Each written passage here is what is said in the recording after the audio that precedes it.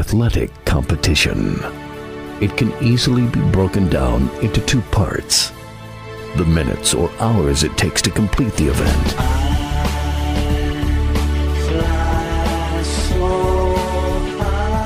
then weeks, months, and years of joy or heartbreak.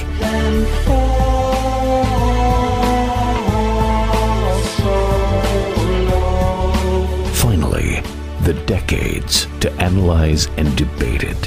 From the press box to press row, Donald Ware will break it all down for you with an in-depth look at historically black college athletics, as well as the biggest news stories and news makers of the day. It's time to talk the talk with those who walk the walk. From the press box to press row, here's your host, Donald Ware. You're locked in to the dopest show on radio. This is Box to Row, and I am your host, Donald Ware. Got a good show lined up for you today. Going to get to our guests and who's going to join us on the program a little bit later on. Tell you what, as you know, if you've listened to this show for any period of time, huge Washington football team fan, and what a victory by the Washington football team over the Pittsburgh Steelers. Again, when I make these picks from week to week, and I've told you all this in the past, I'm not going to pick necessarily against the Washington football team, although a couple of times I have, just because of the way that the team was playing. But this particular week, I really felt like this team had a really good opportunity to win this football game for a number of different reasons. Number one, the way it had played the last couple of games. Yes, they weren't great teams that the Washington football team played. Cincinnati win, the win over the Dallas Cowboys, but it's particularly the win over the Dallas Cowboys was a not only a big win, but it was a domination by the Washington football team. And by the way, if I could say this, I don't feel like this team, meaning the Washington football team, is getting the proper respect that it's due in this fashion. All you heard about when the team beat the Cowboys the first time is what the Cowboys didn't do. And okay, I'll give you, I may give you that just because it was a talented team. Again, I thought that the Cowboys were going to be the team in the NFC East, had all the talent in the world, a Super Bowl winning coach that could win it. Okay, fine. The second time around, it's what's wrong with the Cowboys? The Cowboys didn't do this. The Cowboys didn't do that. What's wrong with the Cowboys? I realize a lot of that is because maybe the Cowboys are quote unquote America's team. So but again, I think if you looked at what the Washington football team did, I thought they totally dominated that football game. Then even with this win against the Steelers, like what more do you need to do? I'm still hearing talk, even the next day, I'm still hearing talk about Carson Wentz. Okay, fine. And that's fine because, Carson Wentz will not start this game on Sunday. It's going, and rightfully so. It's going to be Jalen Hurts, and rightfully so. Carson Wentz, as I've said in the past couple of weeks, he just doesn't look right. He doesn't look good at all. You can talk about the offensive line and maybe some of the ineptitude with respect to the line, some of the injuries. You can look at it from that perspective, but especially when I watched the game last week, or this past week, the loss, it was more than that against the Packers. It was meaning Wentz has antsy feet even before the rush comes from the defense. It was bad, and he was, awry on passes. He started the game out decent, but was awry on passes. He looked bad. So Jalen Hurts is going to be the starter moving forward. But back to the point about the Washington football team, this team beat an 11-0 Steelers team. That's a good team. I realize that the Steelers were coming off a bad performance against the Ravens even with that being said, they found a way to win the football game. And by the way, the Ravens have a really good defense also. So let's not pretend like the Steelers, beat some team, sisters of the poor team. Like, they beat the Ravens, who, so Lamar Jackson wasn't there, so RG3 gets hurt. It's not the optimum offense, but that's still a pretty good defense that the Steelers took care of. And by the way, not only taking care of the Steelers, but taking care of the previous 10 opponents. And so while the rest of the national media won't give or hasn't given the Washington football team its respect, the Washington football team is going to get its respect on this national program, this platform right here on Box to Row. So I'm going to give my NFL picks for Week 14 a little bit later on. As a matter of fact, last week I only had 3 losses, 12-3. I think I went 12-3, something like that. So, and this was one of the upset wins. It seemed like I picked another upset win, but we'll, talk a little bit more about that later on in the program. So, a lot to get to. The NBA getting revved up. We talked a lot last week about the John Wall for Russell Westbrook trade. And, I think, in essence, an upgrade to the Wizards from this respect. You don't know what you're getting from John Wall after an Achilles injury and having been out for 2 years. We know what Russell Westbrook is, and maybe he's not the greatest shooter, but he's going to give it his all. He's going to play hard all the time, and he's going to distribute the basketball. He's going to be able to take it to the hole. He's going to play with that fire, and I think that's an upgrade for the Wizards. I was just, my whole thing was, wow, John Wall had been with this franchise for 10 years and had given his heart and soul also, and it just didn't end badly. Seemed like he wanted to trade the minute he heard that the Wizards and the Rockets were talking trade. I don't know if that's what's been reported. And if that's the case, then I just think that's a little bit unfortunate. But at the end of the day, and listen, I think if John Wall can be back to any way that he was, it's going to be a good thing for Houston, although we don't know exactly what to expect from James Harden. Like, he obviously wants out, and will he play? Will he be so disgruntled that he won't play and they'll be forced to trade him? And it's a couple of different destinations he wants to go to. One of the destinations is Brooklyn, and Brooklyn's going to be very, very good this year with Kyrie and Kevin Durant, who, by the way, Kyrie is a character, to say the least. Not speaking to the media, apparently is not going to speak to the media for the rest of the season. Wrote a note, I guess, in essence, and just going to play. I don't know. But anyway, if he goes, meaning Harden, to the Nets, wow, that tips the scales immensely, okay, in the East, because the East is sort of open. When you look at it, I think the East is open a little bit. Milwaukee's going to be really, really good. But again, when Milwaukee gets in the playoffs, it's a different situation. It happened to them this past season. It happened to them last season. They get in the playoffs, and it's just not the same. Defenses play them differently, play the Bucks differently. But we'll see. Obviously we'll see how things are ultimately going to play out. So you got the NBA that's hot and heavy. We're going to talk National Football League on the program.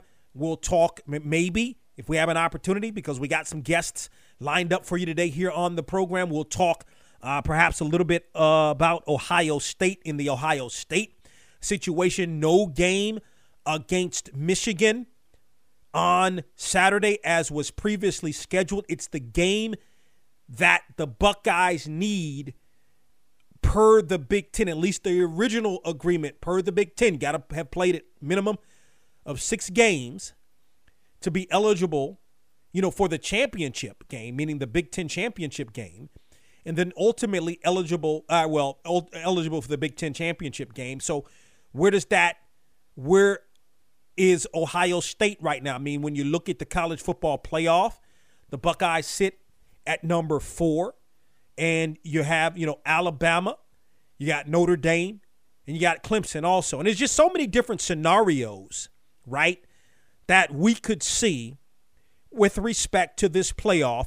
A lot of that, I mean, you already have a bunch of different scenarios anyway, but a lot of that contingent really upon what happens to Ohio State. What moving down the line. I mean, Florida obviously has to get past LSU on Saturday, but what ultimately could happen, let's say Florida gets past LSU, and then you have, the championship game between Florida and Alabama, and then Florida, let's say if Florida wins that. Like, I don't see where I don't see where both Clemson and Ohio State can get into the playoff. Okay, I just don't see that, but I guess it could happen if Florida loses, particularly maybe to Alabama A&M, and then let's say Notre Dame beats Clemson this time around. I mean, maybe the ACC will have to. So it's so many different scenarios that have to play themselves out. And if we have time, we're going to talk about those respective scenarios. Listen, that and we talked about it last week, that Coastal Carolina BYU game was absolutely tremendous. Like, I sat and watched the entire game. Even when I had to go and do something real quick, I paused it. I didn't want to miss that game. That was a tremendous football game, first of all.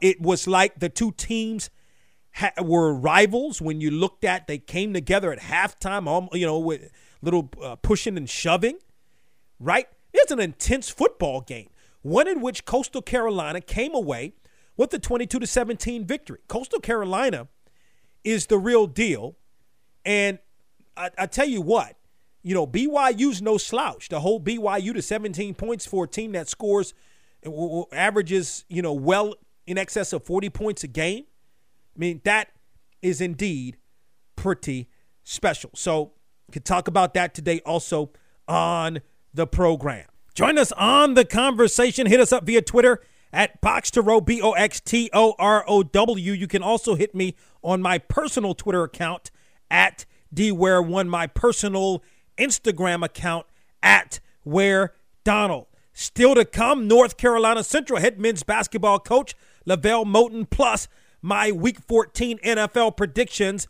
But up next, we're going to be joined by the head football coach of Coastal Carolina, Jamie Chadwell. Hey, what's up? Happy holidays. This is E. And you're listening to my boy Donald Ware on From the Press Box to Press Row.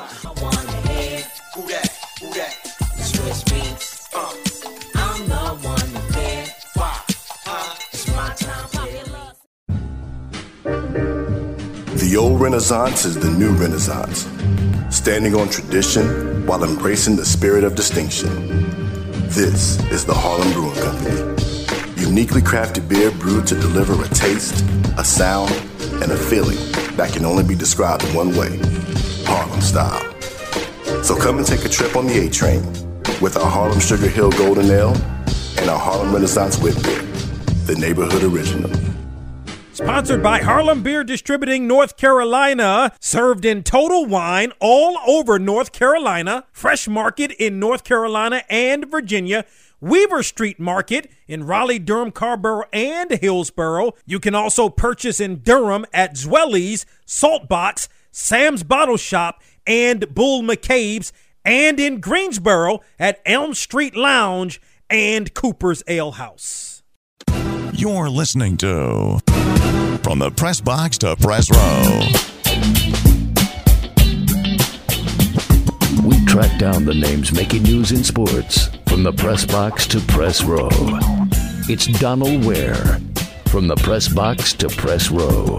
Let's continue here on Box to Row. We're joined by a gentleman in his third season as the head football coach at Coastal Carolina. I tell you what, the Chanticleers with a huge 22-17 victory over BYU on last Saturday. Up next for the Chanticleers, Troy on Saturday. Jamie Chadwell joins us here on Box to Row. Coach Chadwell, welcome to the program.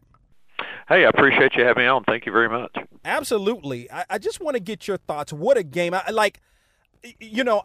for what people will call the underdog, and I use the word underdog because, if you look at it just 4 years ago, this was a Coastal Carolina program that was playing teams in the MEAC, and to get that 22-17 victory over BYU was huge. Your thoughts on your team's performance and the victory?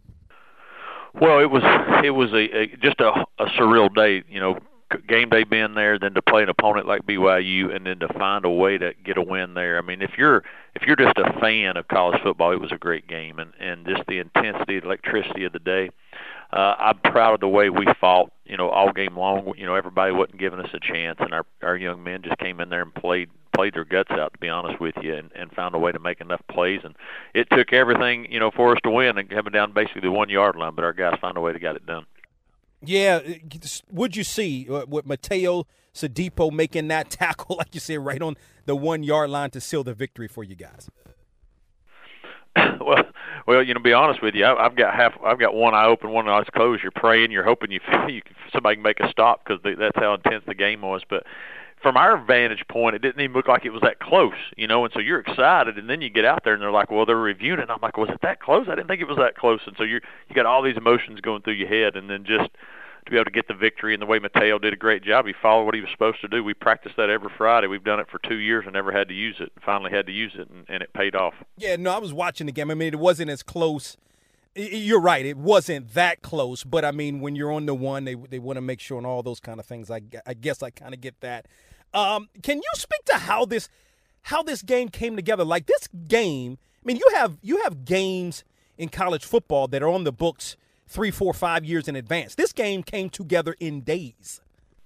Well, we get off the practice field. We're practicing for Liberty, and we get off the practice field on a Wednesday, and I got somebody ask me, hey, are we playing BYU? And I'm like, what are you talking about?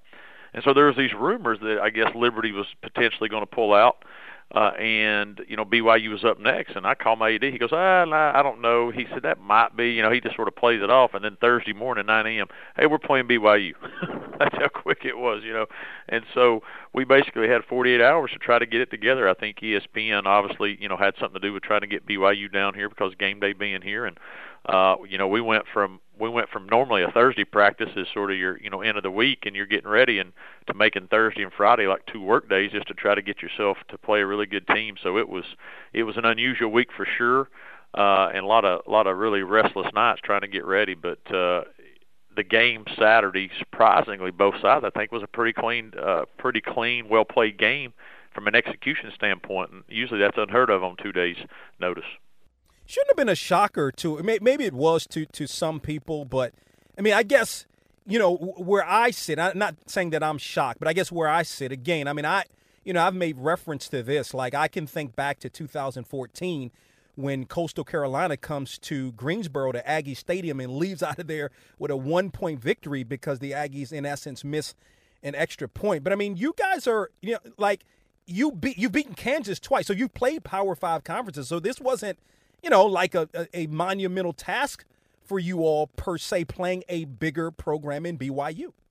Well, it wasn't. I think our team felt confident that we could go compete with them. We know they're really good, and we know we're in the stages of building our program. We've only been an FBS program 4 years. You just mentioned that 2015 we're playing in the FCS, and playing FCS playoffs, and then you do your transition year, and that was really an FCS schedule as well. So this is our 4th year of really playing some FBS football. But we have played some Power 5s, had some success versus some, got drilled by some, but that's all part of the process. But I do think our guys have confidence, and no matter who we play, we do think we have a chance to win, and that's not going to happen all the time. Obviously, this year it has up to this point, but I think we've built the program to where there is confidence and their expectation to win. Instead of hoping to win, I think now they expect to win, and then you just got to go do it. So, but that's been a process. This year has been special, but it's taken us 3 years of a lot of heartaches to get to this point. Jamey Chadwell in his 3rd season as the head football coach at Coastal Carolina joins us here on Box to Row. It's interesting because in the beginning it seemed like you all weren't able to do much offensively. Their defensive line, which is pretty stout, obviously, but your offensive line was able to make some adjustments. You had some success running the football to the tune of 281 yards rushing. What were some of the adjustments that you guys made on more specifically on the offensive line? Well, I think you're still trying to figure out how they were going to play you. And so once you get out there and you're running your stuff, you see, all right, now this is what they're trying to do. And then you try to give your guys, which were a little undersized up there, you try to give them advantage. So, we went to more of a zone-type scheme that we needed to do to try to help ourselves and try to limit some of the size advantage they did, try to get them running sideline. So you do some different things to try to hopefully wear them down. We knew if we went straight at them all the time, that their size would eventually wear us down. If you go back and look at those statistics, we had 3 scoring drives, and those 3 scoring drives we had it for 17, 11, and 13 plays. That's a lot of time for a defense to be out there, and we had it for a total of almost 20 minutes. That is a whole half of football we had the ball. And so we finally were able to wear them down, where then at the end we could go at them more. And that was just part of it, to try to get them running. And it's like a basketball team. You try to press somebody, maybe you get a turnover. It's really you're trying to wear them down eventually, and that's what we tried to do. Jamey Chadwell, again, in his 3rd season as the head football coach at Coastal Carolina, joins us here on the program. The defense, I mean, you especially when you look in the second half, and more specifically the last 4 possessions where you hold BYU to a fumble and then, a couple of 3 punts and then ultimately losing it on downs, or that last play of the game, I should say. Can you speak to really how the defense played overall? Well, you mentioned the second half, they were tremendous. I think we held them to 3 points. The second half, that was exceptional. They were averaging 47 points a game, and they scored 17. And one thing our defense does is they pride themselves on just swarming the football and be relentless with the effort. And if you watched us, we never allowed them after the first half to get tons of just huge plays. We made them earn it and that's what you want to do as a defense. If you limit big plays and make offenses try to earn it, you hopefully offenses will screw it up. That's what we do typically. And our defense plays with just relentless effort, and they make you earn things. And we got after the quarterback. We were able to sack him some. We got obviously a turnover. They dropped some passes, some things that they normally weren't doing. I felt like we were putting enough pressure on them to make them have to think about some things. And there in the fourth quarter, I think we'd wore them down there in the fourth quarter. And obviously with the exception of that last drive when they got to the 1, we really held on them the whole time.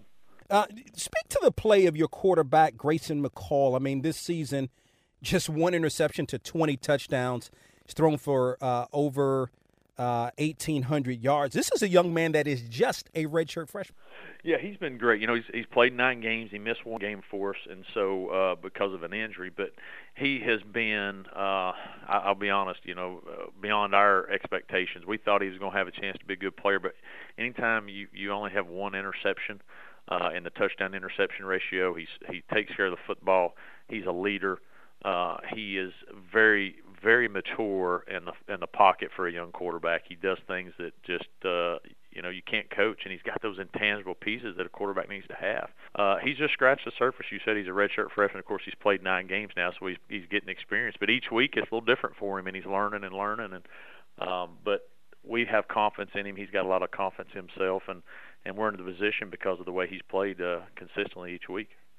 Last 2 thoughts with Jamey Chadwell, the head football coach at Coastal Carolina, and we appreciate the time. So Troy is on Saturday. I want to get your thoughts on Troy, but even more so, preparing the players to play coming off a huge, you mentioned ESPN Game Day, the win over BYU, and then knowing the fact that BYU beat this Troy team by 41 points. So how do you make sure that your players don't have a letdown against Troy?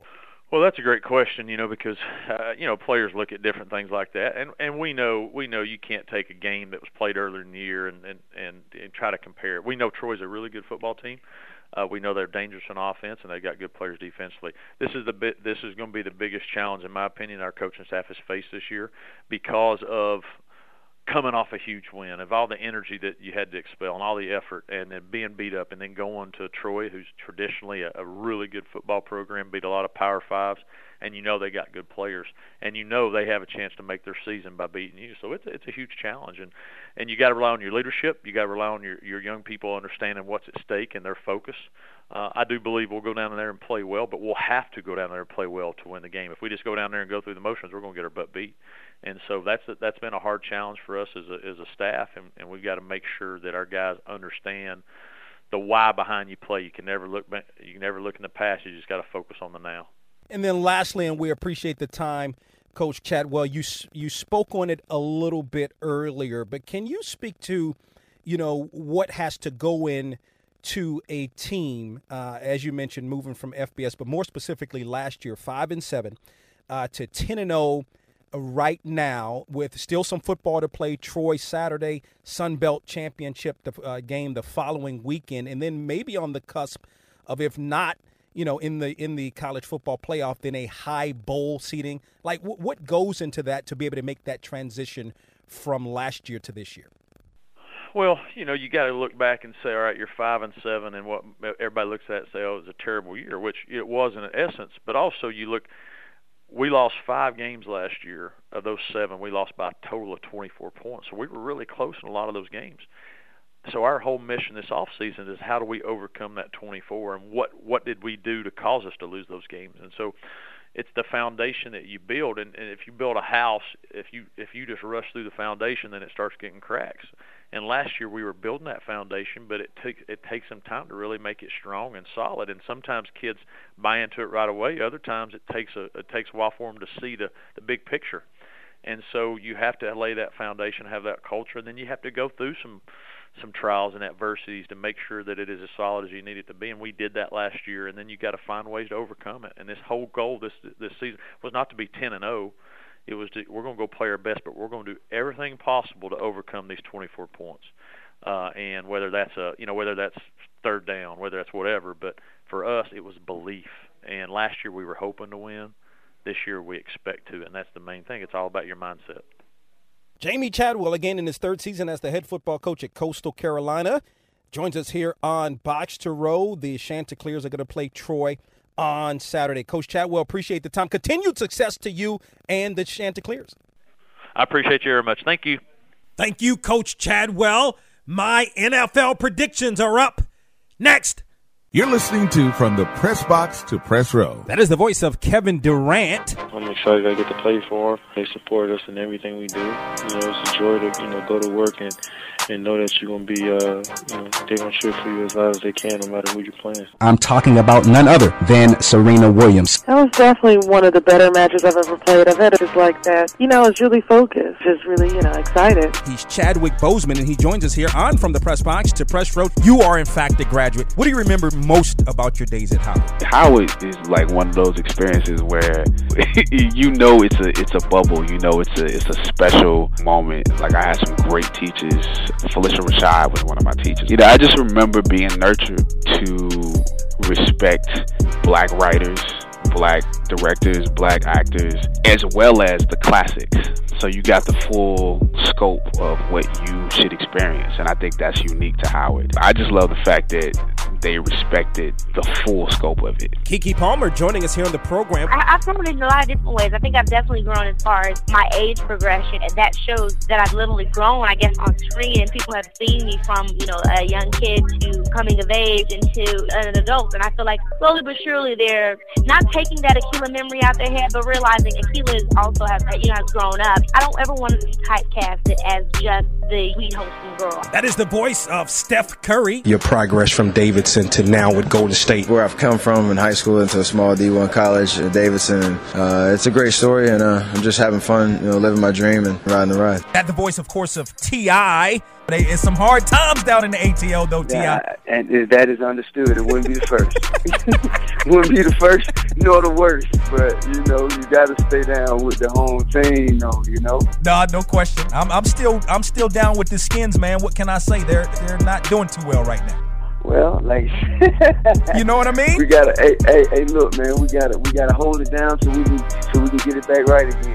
That is the voice of Maria Taylor, ESPN college sports analyst. College Game Day is a show that I grew up watching, a show that I've always loved. I knew that when I was able to join, I was more than excited. I found out the same week as I turned 30, and it's just something that I never dreamed I would be a part of, but something that I'm so thankful to have under my belt to have done for an entire season. And there's nothing like it, honestly. Hello, I'm Joss Stone, and I'm here chatting to Donald on From the Press Box to Press Row. Kimber Walker. There's a lot more poise now.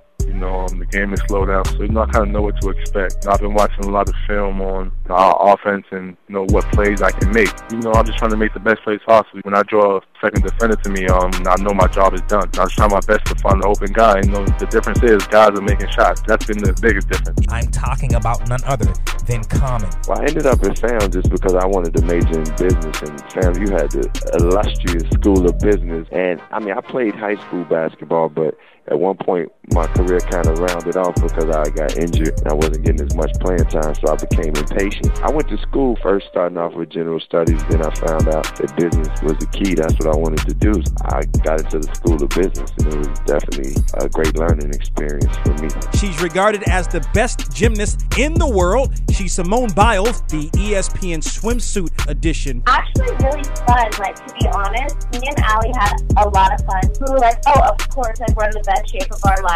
We're feeling confident about our body, and we hope that other young girls and women feel that being strong is still beautiful. So that's what we kind of try to do.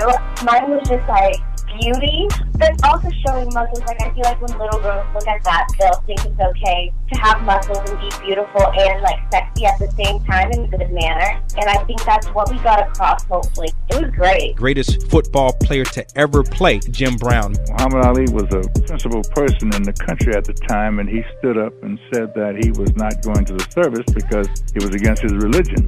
Called all the top black athletes together, along with Carl Stokes, the first black mayor of a major city. So I'm glad you brought that particular incident up. Snoop Dogg is on the mic. Pay attention. Oh, man, thank you for having me play in a real way. I'm so honored. Your football league has done so many wonders. We got over 200 kids that have graduated from high school. We have over 50 kids that have gone to Division I. WWE champion Alexa Bliss. How does one go from being a cheerleader as you were at the Division I level at Akron to being the WWE champion? Well, after I cheered in Akron, my trainer had told me that WWE was having a tryout, and they knew I was a fan. So I went online and I submitted a video to WWE.com. I didn't think anything would come of it, but then I was called and given a tryout. And then after I tried out, I was signed to NXT, and it just kind of became a roller coaster from there. We're joined by the one and only Jerry Rice. What do you remember most about those days at Mississippi Valley State? What is going on at Mississippi Valley State University?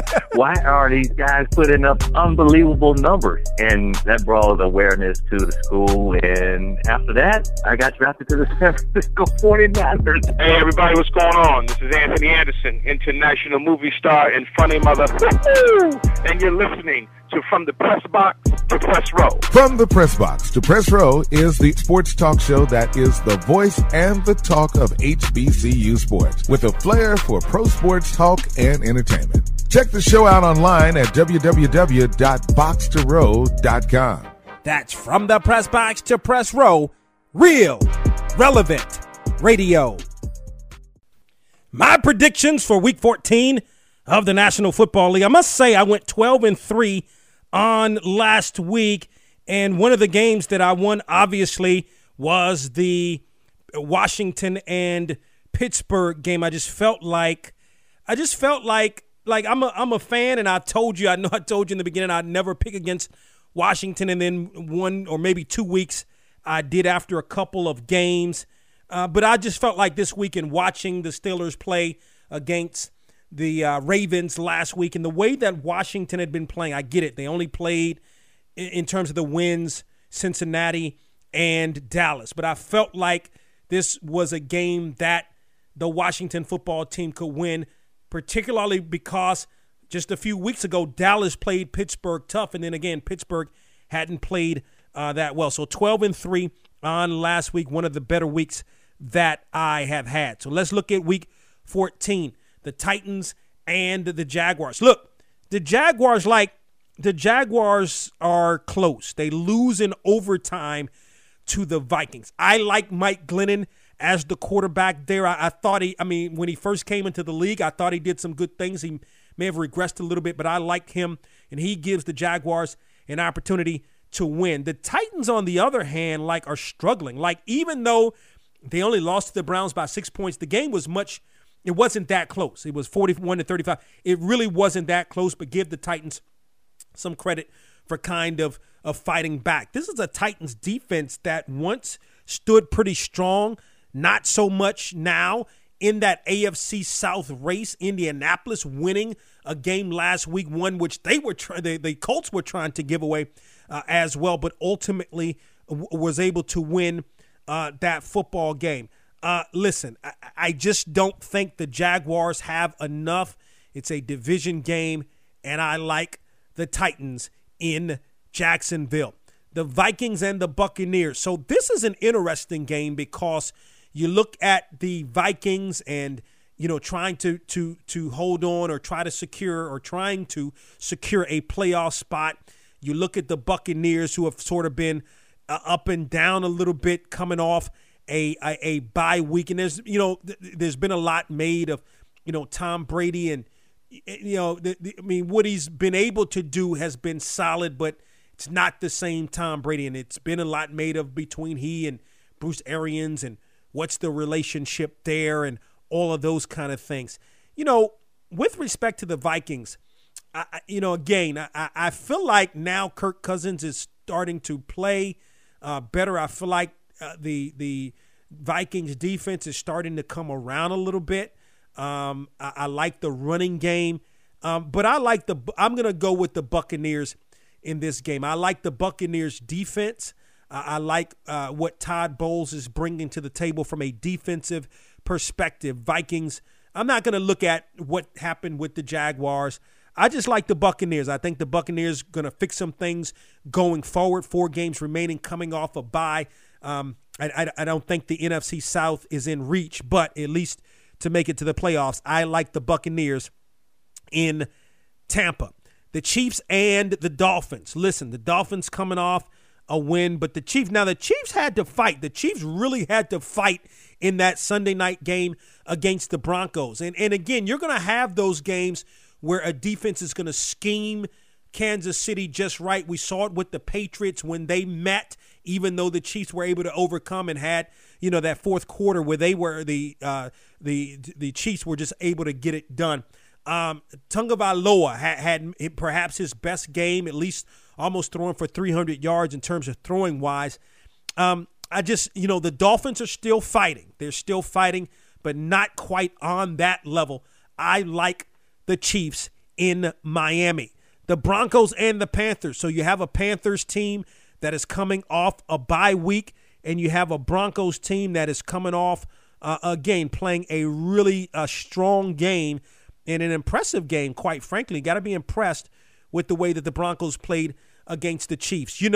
Christian McCaffrey's supposed to be back, but the Panthers have some issues. They have some COVID issues. The Anderson kid, the wide receivers on the COVID list. I think McCaffrey coming back does make a bit of a difference. I think a good rest in an off week for a Panthers team that can look at itself and say, boy, they've lost a bunch of games in a row, but it's a team that probably should have won a couple of weeks ago. I think made some mistakes. They had a lead, made some mistakes down the stretch. It's a team that probably could have 2 more wins right now. I think the Broncos, decent, all of that. I'm going to go with the Panthers in this game in Charlotte. The Bears and the Texans. The Bears are continue to be a mess. Have lost, 6 straight games in a row. What is going on in Chicago? No quarterback play per se. Although, if you look at Mitchell Trubisky, he hasn't played awful. He hasn't been awful. He's just not, it's just a lot with the personnel. Again, this was a team that was 5-1 at one time. Now it's 5-6. That's not acceptable. Will Matt Nagy be there next year? I think he deserves another opportunity to try to get it right because, if you look at year 1, 12-4 playoff, they were a field goal away from going from advancing in the playoffs. Meanwhile, if I look at the Texans, this was a Texans team that had an opportunity to beat the Colts in that AFC South. But I like the Tech. Like Deshaun Watson is. Maybe didn't have the greatest game last week, but he's playing well. The Texans kind of collapsed a little bit there at the end against the Colts, but The Bears are just not a very good football team on either side of the football right now. I like the Texans in Chicago. The Giants and the Cardinals. You talk about world beaters. We talked about the Washington football team beating the Steelers. Well, you talk about the Giants, and I sat there and watched the Giants and the Seahawks game last week. And when it was 5-0, and the Seahawks couldn't get anything going offensively, and a lot of that had to do with what the Giants were doing defensively. I felt like the game was there for the taking for the Giants, and they ultimately took it. Now, the Seahawks rallied, but that Giants defense is the real deal. And you got to, if you're the Cardinals, like the Cardinals are struggling a little bit right now. Kyler Murray is struggling. That defense, not so great. The Giants are in that NFC East race right now. We called it the NFC least. You can't really call it that right now with the way the Giants and the Washington football team both are playing right now. I like the Giants. I like the Giants over the Cardinals in Jersey. The Bengals and the Cowboys. Wow. Very hard game to call. Cowboys are a mess right now. I look at the Bengals, like the Bengals, they were rolling there a little bit, and ultimately, you look at the quarterback getting hurt. They're very unfortunate. I'm going to go with Dallas. I'm going to go with the Dallas Cowboys in this game just because, I think the Dallas, I just don't think the Bengals, no Joe Burrow, obviously. I'm just going to go. I like the Cowboys over the Bengals simply because I don't think the Bengals are that good. Not that the Cowboys are that good, but I think, maybe the Cowboys, have an epiphany and wake up and beat the Bengals in Cincinnati. The Colts and the Raiders. I looked at the Raiders game. I was watching a lot of the games on Sunday. I'm watching the Raiders and the Jets. The Jets made the stop, I guess, on 4th down. I looked at the Raiders. I'm like, the Raiders, what are the Raiders doing? Like, what are you doing? No way in the world you're supposed to lose to the Jets. I turn away. I look at the ticker. It said 31-28 Raiders. I'm like, that's a typo. Like, no way in the world the Raiders came back and won that game. That's exactly what the Raiders do. And I said last week, I said if the Raiders play bad, it's not going to matter because the Jets are so bad that the Raiders are going to win that football game, and they ultimately did. But you're not going to be able to play a game like that if you're the Raiders and you're playing against the Colts. The Colts are a little bit inconsistent, but they're winning. They want that division crown. Obviously, they're in the playoffs hunt, in the division crown hunt right now. And the Raiders are in a situation where they act like they don't want to make the playoffs. I mean, you can't go and lay an egg like they laid against the Jets. They were lucky to get out of there with the victory. I think the Colts are serious. Their defense is good. Darius Leonard and Buckner came back. He came back last. We had a good game. I like the Colts in Las Vegas. The Seahawks and the Jets. In Seattle, the Jets are just the Jets.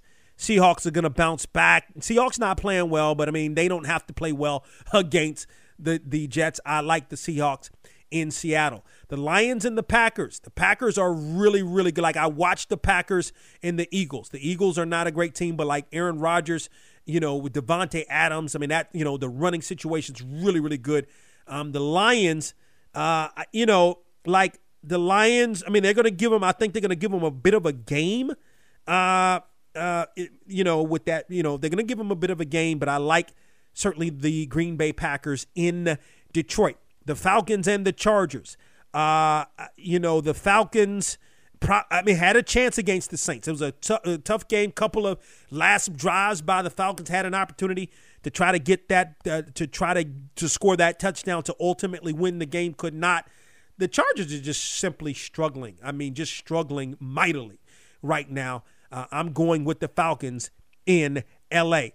The Washington football team and the 49ers, this game is going to be played in Arizona. So, like the way the Washington football team is playing, big-time win. You got to get over that win and get over the Steelers and get ready now for the 49ers who, I don't know, they've just been decimated really by injuries, to be honest with you. I really like the Washington football team in this game. I like the way that is coming off that big win against the Steelers and still in the hunt for that NFC East crown. I like Washington over the 49ers in Phoenix. The Saints and the Eagles. Jalen Hurts is going to start. Carson Wentz just hasn't looked good. You look at Hurts when he came in, did some nice things. Obviously, now the Saints have some tape on him. That Saints defense is pretty good, so this may be a struggle for the young Jalen Hurts, but I think he's going to be a good quarterback overall. I like the Saints in Philly. The Steelers and the Buffalo Bills. I think the Steelers bounce back. Like the Bills. I like the Bills played well last week, big win. But I like the Steelers to bounce back, and I'm going to go with the Steelers in Buffalo. Monday night game, the Browns and the Ravens. The Browns are looking pretty good. Like they're looking for that, they're looking to challenge for that playoff spot, not for the North Crown per se. The Ravens, they bounced back with the victory, didn't look great Tuesday night against the Cowboys, but a win is a win. Lamar Jackson came back, but I think the Browns are playing very well offensively, defensively. I like the Browns in Cleveland. Your thoughts, hit me up via Twitter or on Facebook. Up next, here as Box to Row continues, we're going to be joined by the head men's basketball coach at North Carolina Central, LaVelle Moton. BoxToRow.com is the website for all of your HBCU sports needs. From the Game of the Week feature to interviews to the latest news in the world of HBCU sports, BoxToRow.com has you covered. Missed a week of From the Press Box to Press Row? BoxToRow.com has all the archive shows. Don't forget to check out the All-American teams and weekly media coaches polls. From the Press Box to Press Row and BoxToRow.com, your HBCU sports leader.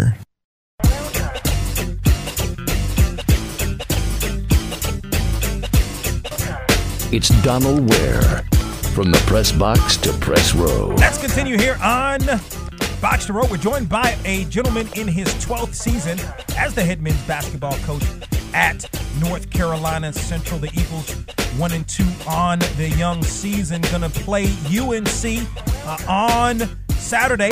LaVelle Moton joins us here on Box to Row. Coach Moton, welcome back to the program. What's up, Don? How you doing, man? Appreciate you having me. Absolutely. It's always great to have you. And, the thing about it, like sometime when, our schools more specifically, and this is a great situation because you have North Carolina Central in Durham and UNC is in Chapel Hill. Sometimes you have these games there, a couple of years out or whatever. But this is a game that came together, and I realize we're in the midst of the pandemic, but it came together rather quickly. Can you speak to that and being able to play UNC on Saturday when sometimes these games are scheduled years in advance? Yeah, it's crazy, man. With COVID, adaptability is going to be tested every single day. Whatever you once did in normal, you got to throw that out the way. You got to find. It's almost like you got to find normalcy in abnormalcy, right? If that makes any sense, you just got to figure it out as you go. And a lot of these things are impromptu. I was fortunate to, obviously me and Coach Williams-Roy are really good friends, so we often text and talk anyway. And once he returned from his hour trip, he said, "Man, we just had a game that was canceled. Do you want to play?" I was like, "Yeah." So I said, "Send the contract." And I said, "Are y'all tested? Y'all okay?" And he said, "Yeah." "Y'all tested? Y'all okay?" I said, "Yeah." I said, "Send the contract." And it was literally a 5-minute conversation. And then once we signed on the dotted line, I think this was done on Tuesday, maybe Wednesday. We said we'll play on Saturday, and that's literally how it was done. It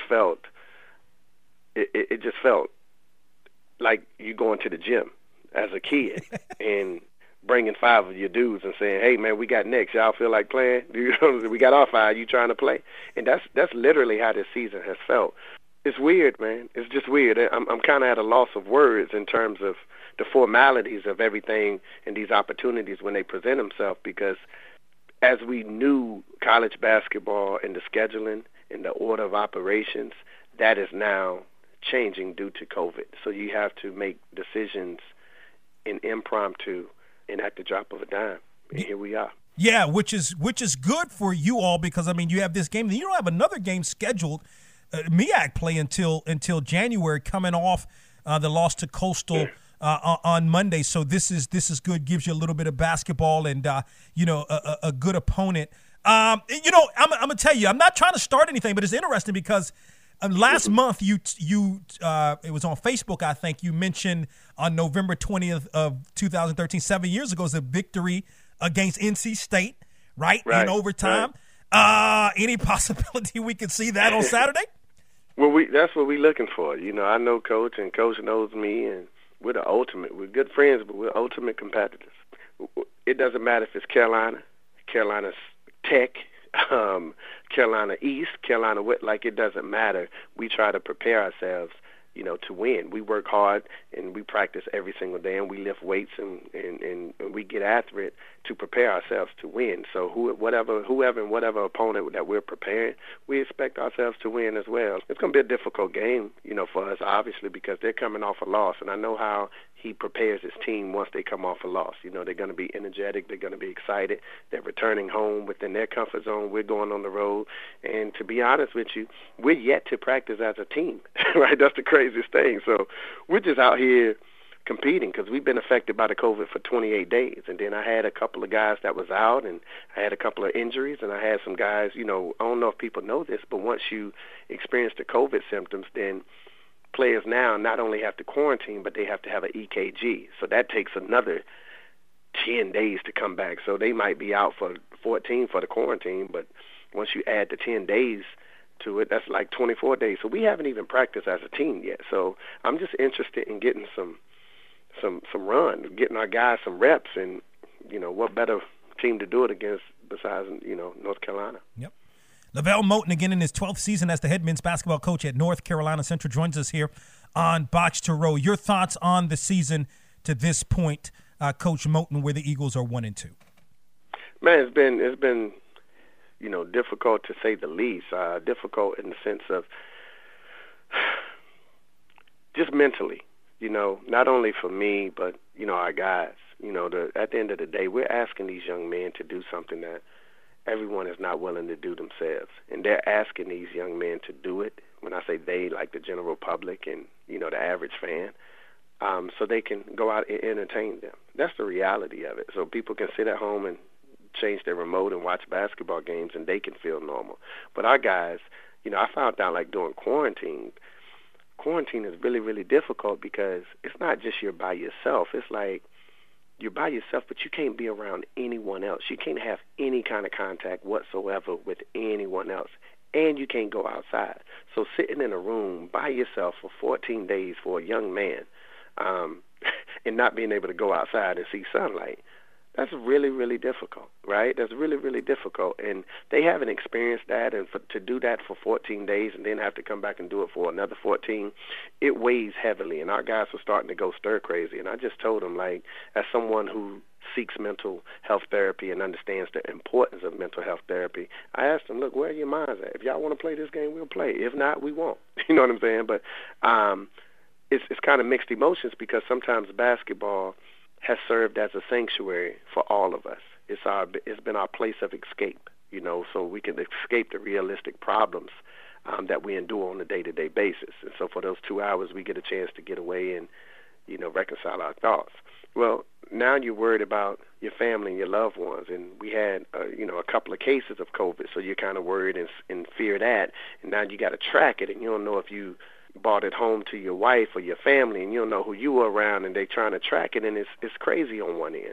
Of course, LeVelle Moton is the head men's basketball coach at North Carolina Central, joins us here on the program. I mean, we can talk about C.J. Kaiser and what he's doing, 22.3 points per game. But so you have a great story, and anybody that's listened to this program knows at least to some degree about the story, but we've got a whole new listener base. So let's. I want to talk because I read the Raleigh News and Observer. We're here in Raleigh.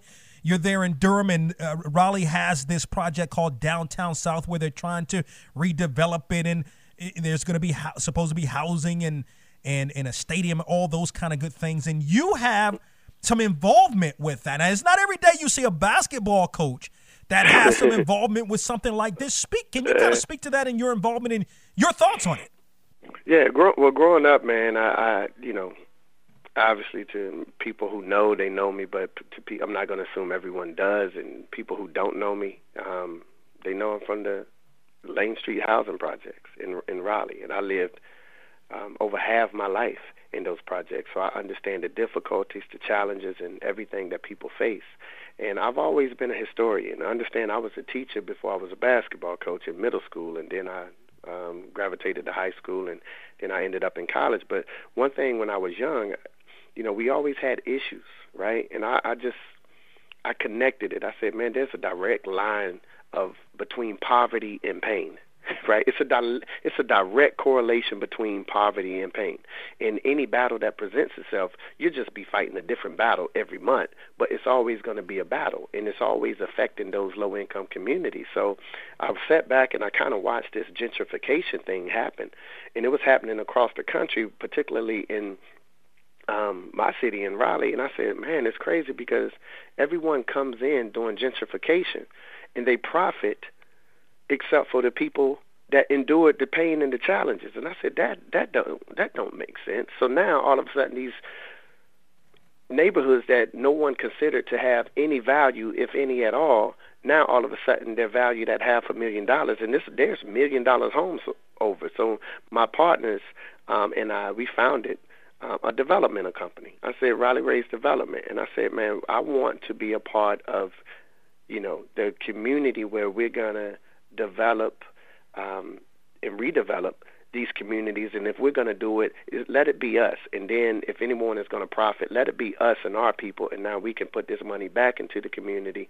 and that community can circulate, and now we can build economic growth for not only ourselves and others. And we established that in July, and then this enormous project came with John Kane, and everyone pretty much knows him. He's one of the top, if not the top developer in the state of North Carolina, particularly the Raleigh area, and they're talking about this $2.2 billion soccer stadium and everything that's going to be associated with that. And they approached us, and they said, would you guys like to join, because we want you to be the minority participation.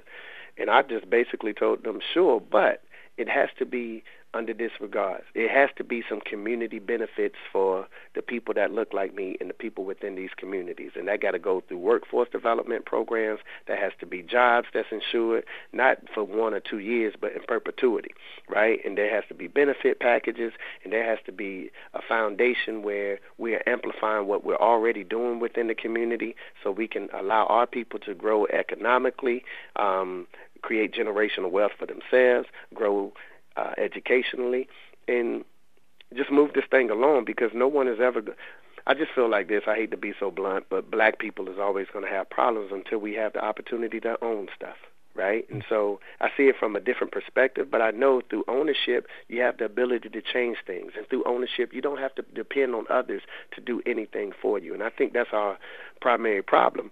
And again, the historian in me, in 1963, Martin Luther King marched on Washington.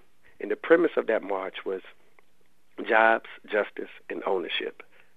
Well, here we are in 2020, and we could march on Washington, and the same premise would be jobs, justice, and ownership. So if we're going to change anything that systemically placed us in these positions, I think it has to be a plan that will systemically get us out. And the only way I know how, and I'm not pretending to be the smartest guy or to know it all, but the only way I know how is through economic growth, through education, and through ownership. And so that's kind of the summary of what Riley Raised is about. And, I look forward to working with this project in our community to enhance the quality of life of others. Very well said. Not just a basketball coach, but a carer of his community. He is Lavelle Moton. He is also the head men's basketball coach at North Carolina Central as he joins us here from the press box to press row. The Eagles are going to be at UNC on Saturday. Man, we gotta really catch up and really sit down and really talk about this. I'm out of time, man, but I appreciate your candor in the conversation. Continued success to you and the Eagles. You're the best, man. I appreciate you having me on anytime, Don. Thank you so much, bro. Gotta run. Thank you, Lavelle Moton, Jamie Chadwell, Kevin Brodus for joining us today on the program. And always remember to support those that support you. From the press box to press row is presented by DW Communications.